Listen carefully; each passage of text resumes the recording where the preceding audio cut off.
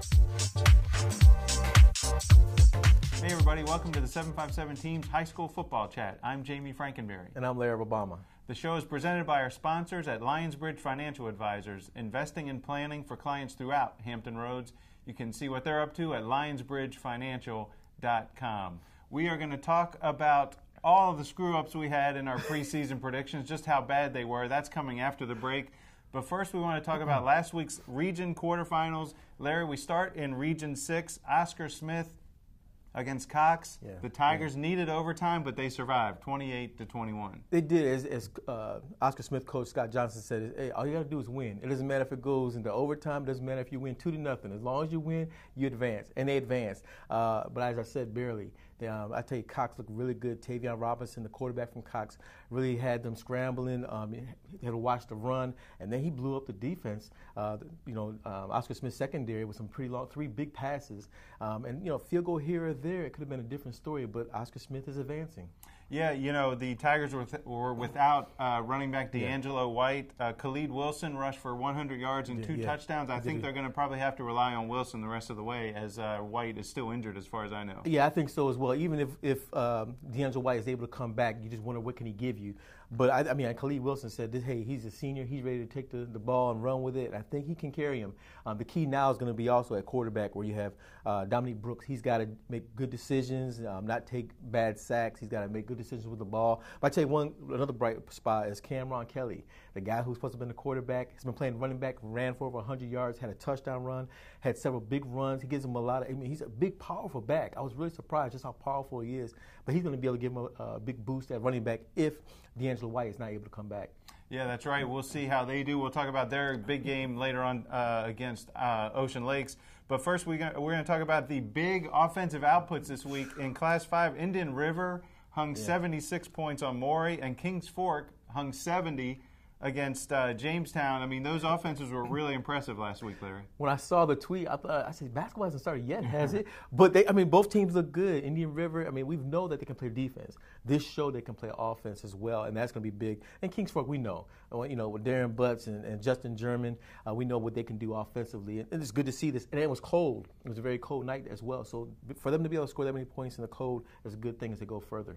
Yeah, Kings Fork beat Jamestown 70-7. We've seen them play really well offensively all season. The quarterback, running back, wide receivers, they've all been really good. Ricardo Ray for Indian River, meanwhile, had 5 touchdowns. So Indian River looks like they're hitting their stride heading into the first week of the playoffs last week anyway. Now, in Class 3, Lakeland and Norcom, Larry got one right. He predicted that the Cavaliers would knock off the Norcom Greyhounds, and that happened in overtime, Larry. A big win for the Cavaliers. Like I said before, the Cavaliers have been battle-tested. They played through that tough Southeastern District. And then Norcom, I don't know how many players were able to play in that game, but they had several players that were injured as well. And they've struggled in terms of scoring points. They've been great on defense. I just thought that Lakeland was ready. They were battle-tested. They did it. They've done it the last couple of years, especially when they beat Parkview. They upset them earlier. And just playing in that Southeastern District prepares them for the playoffs. Yeah, I think that rugged Southeastern District, when you're looking at Kings Fork, you're looking at Oscar Smith, even Grassfield, Western Branch, a lot of the Deep Creek had a great season.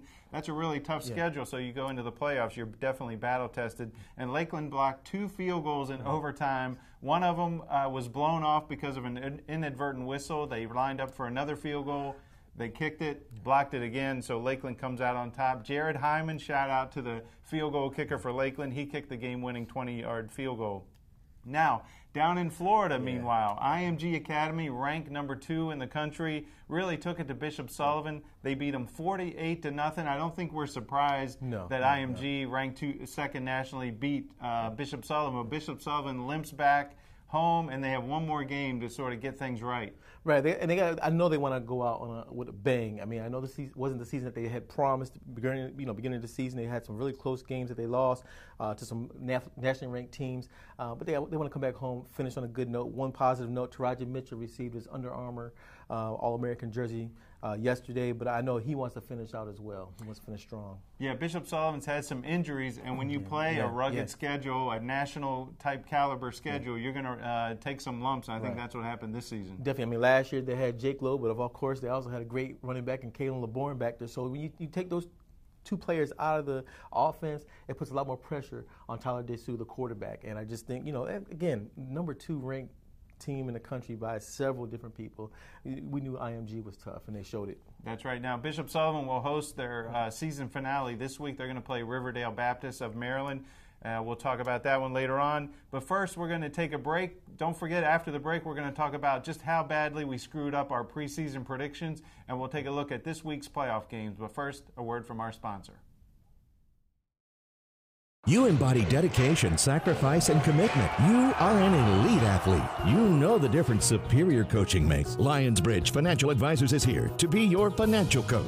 We'll help you pack for your athletic journey by gathering a complete picture of where you are and where you want to go, and by working with other trusted professionals on your behalf. Okay, everybody, welcome back to the second half of the show. Before we get to this week's playoff games, we're going to talk about our preseason predictions in the pilot. You know, we predicted the Eastern District, the Beach District, and the Southeastern District races, and some of them didn't turn out too well. In the Beach District, just really quickly, we had Salem 1, Cox 2, Lancetown 3, Bayside 4, Ocean Lakes, 5. Now, Ocean Lakes finished 9-1. Lancetown was 10-0. Those were mine. We kind of did not do a very good job on that Beach District. They were there. They were just not in the same order, right? You did better than I did, that's for sure. Yeah, I mean, Ocean Lakes, we kind of felt like they were going to have a good season. Right. We didn't expect them to go 9-1. Right. Lancetown, we knew they had some talent, but they really played well. I mean, those two teams really were impressive this year. I mean, both coaches, you look at Tommy Riemann, what he was able to do at Lancetown, finished undefeated in the Beach District. And then what Joe Jones did over at Ocean Lakes, he said, though, if it was a season of redemption, that they wanted to prove people wrong. That was just a second season, full season with them. And, you know, I think both coaches said, okay, follow my game plan, get on board. If you follow what I got to do, we'll have success. And they did. They had great seasons. Yeah, that's right. Now, in the Eastern District, it's time to throw Ray Nimmo under the bus. He did the preseason predictions. He had Lake Taylor at 1, Norview at 2, Norcom at 3, Granby at 4, all the way back at 7. He had Booker T. Washington. Yeah. He did not predict the Norcom Greyhounds correctly, Larry. They had a great season, didn't they? Yeah, they did. They had a really great season. I mean, one loss in that district. Had a chance to win it all, but they lost to Lake Taylor. So he got Lake Taylor right. So that's a good thing. And then Norview, we thought they would be good. They've struggled, although they did upset Hampton. That's a very young team. And I think next year you could probably put those two there again. I think it's going to be Lake Taylor and Norview again next year. So we'll see. I think Norview kind of went through some growing pains this year. Jabari Johnson, the quarterback, Dieldon Cotton, the coach, just put him in and said, let's learn and get better. He threw for almost 1,800 yards this season. So, yeah, I agree. I think Norview is going to be a team to watch out for next season. Now, over in the Southeastern District, Larry Rubama predicted Oscar Smith, number 1. That was sort of a gimme. Number 2, Indian River. Number 3, Western Branch. Number 4, Grassfield. We still haven't mentioned Kings Fork, Larry. Or Deep Had Creek. them at 5th.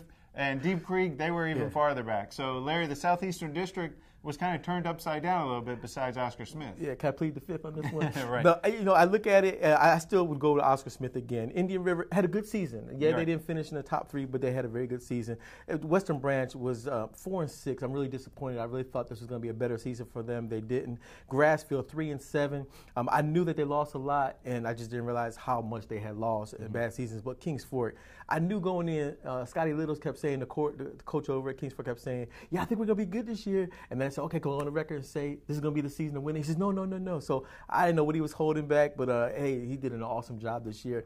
And then again, what Deep Creek did this year, I mean, I didn't even think I knew they'd be better, but I didn't think they would be that much better. What an incredible season for both those teams. Yeah, I think Deep Creek was probably the biggest surprise of the whole season. No, I don't think anybody predicted it. Maybe they did, maybe inside the program, but Deep Creek Hornets are still playing right now. They're in the playoffs. They had a great season.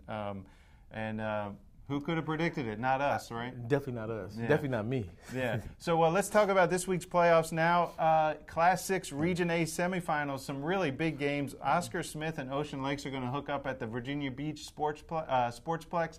Larry, this is another big game in Class 6, another big game involving Oscar Smith. Yeah, Oscar Smith, I want to see what their defense does this time. I mean, they were able to stop the run pretty good last week when they played against Cox, but now I want to see what their secondary does. The secondary has been beat the last 2 weeks that I've seen them. Played against Kings Fork, the secondary didn't look too good. Again, against Cox, it didn't look too good. So I'm going to see what they can do. I mean, you got Anika Tauti as well as Tyler Browning and Xander Jedlick, the quarterback, Jedlick, to see what they can do. And they try to, do that try to fool you a lot. So I'm wondering how that defense will respond. I know Oscar Smith, all they want to do is keep advancing each week. So we're going to see what's going to happen in that game.